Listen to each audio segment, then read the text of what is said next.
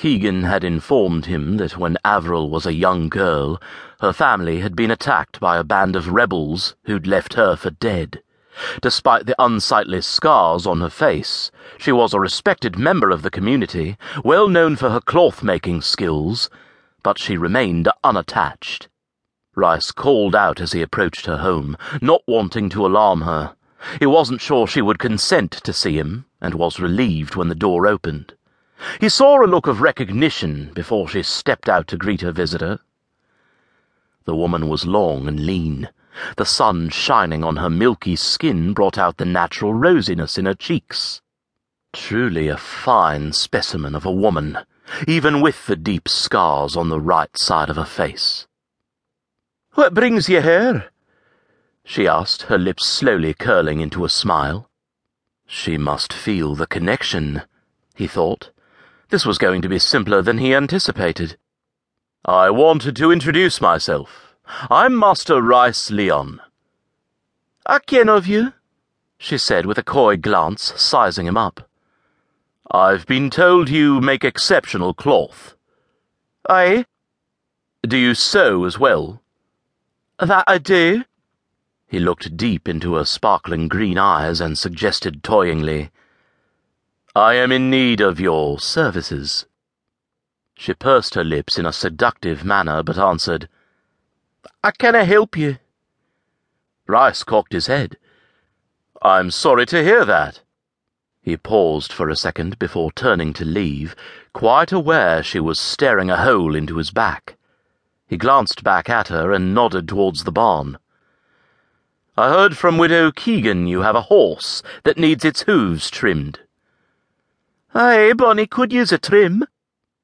"As pardon for disturbing you, may I offer my service?" She attempted to hide her smile. "I suppose I shall kick you if you're not gentle." Rice pulled out the tools from his sack and said smoothly, "No worries, lass. I know my way around a mare." He added, "You can return to your work. I'll leave when I'm finished." She stared at him for several minutes before stepping back into her home. Yes, this is going to be easy. Rice spoke soothingly to the sorrel mare as he ran his hands over her. "That's it, girl. I'm only here to help." The mare's ears twitched as she followed his voice. It wasn't long until she willingly lifted her hoof to him so he could begin his work. "The clipping is simply noise, Bonnie. No need to fear it." By the time he'd moved to the second hoof, Avril had returned and was standing at the entrance of the barn. Rice looked up and said in the same tone he used with the mare, "Do not take another step unless you want what I am offering." "How do I ken what you're offering?" He gave her a smirk before returning to the horse. He heard her move towards him, the hay making a rustling sound as her skirt dragged across it. She was apprehensive. He could feel it like a cloud around her. "Stand to my right and don't move," he ordered calmly. Avril giggled self-consciously, but did his bidding. Soon she began critiquing his work.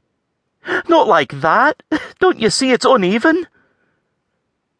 Rice looked up and stated simply, "Not another word, Avril. Otherwise I will be forced to spank you." He continued on with his work, knowing full well what was going to happen next. "Spank me? Nay, I'm not a bairn." Rice smoothed out the rough edges of the hoof with the file without commenting. "Don't you see it's still uneven?" Avril blurted. Rice didn't bother looking up, but shook his head in response. When he finished with the last hoof, he spoke to her. "You are a naughty lass, and now your master must teach you a lesson." He cleaned off his hands in a bucket of water and sat back down on the stool, motioning to her. "Lie across my knee."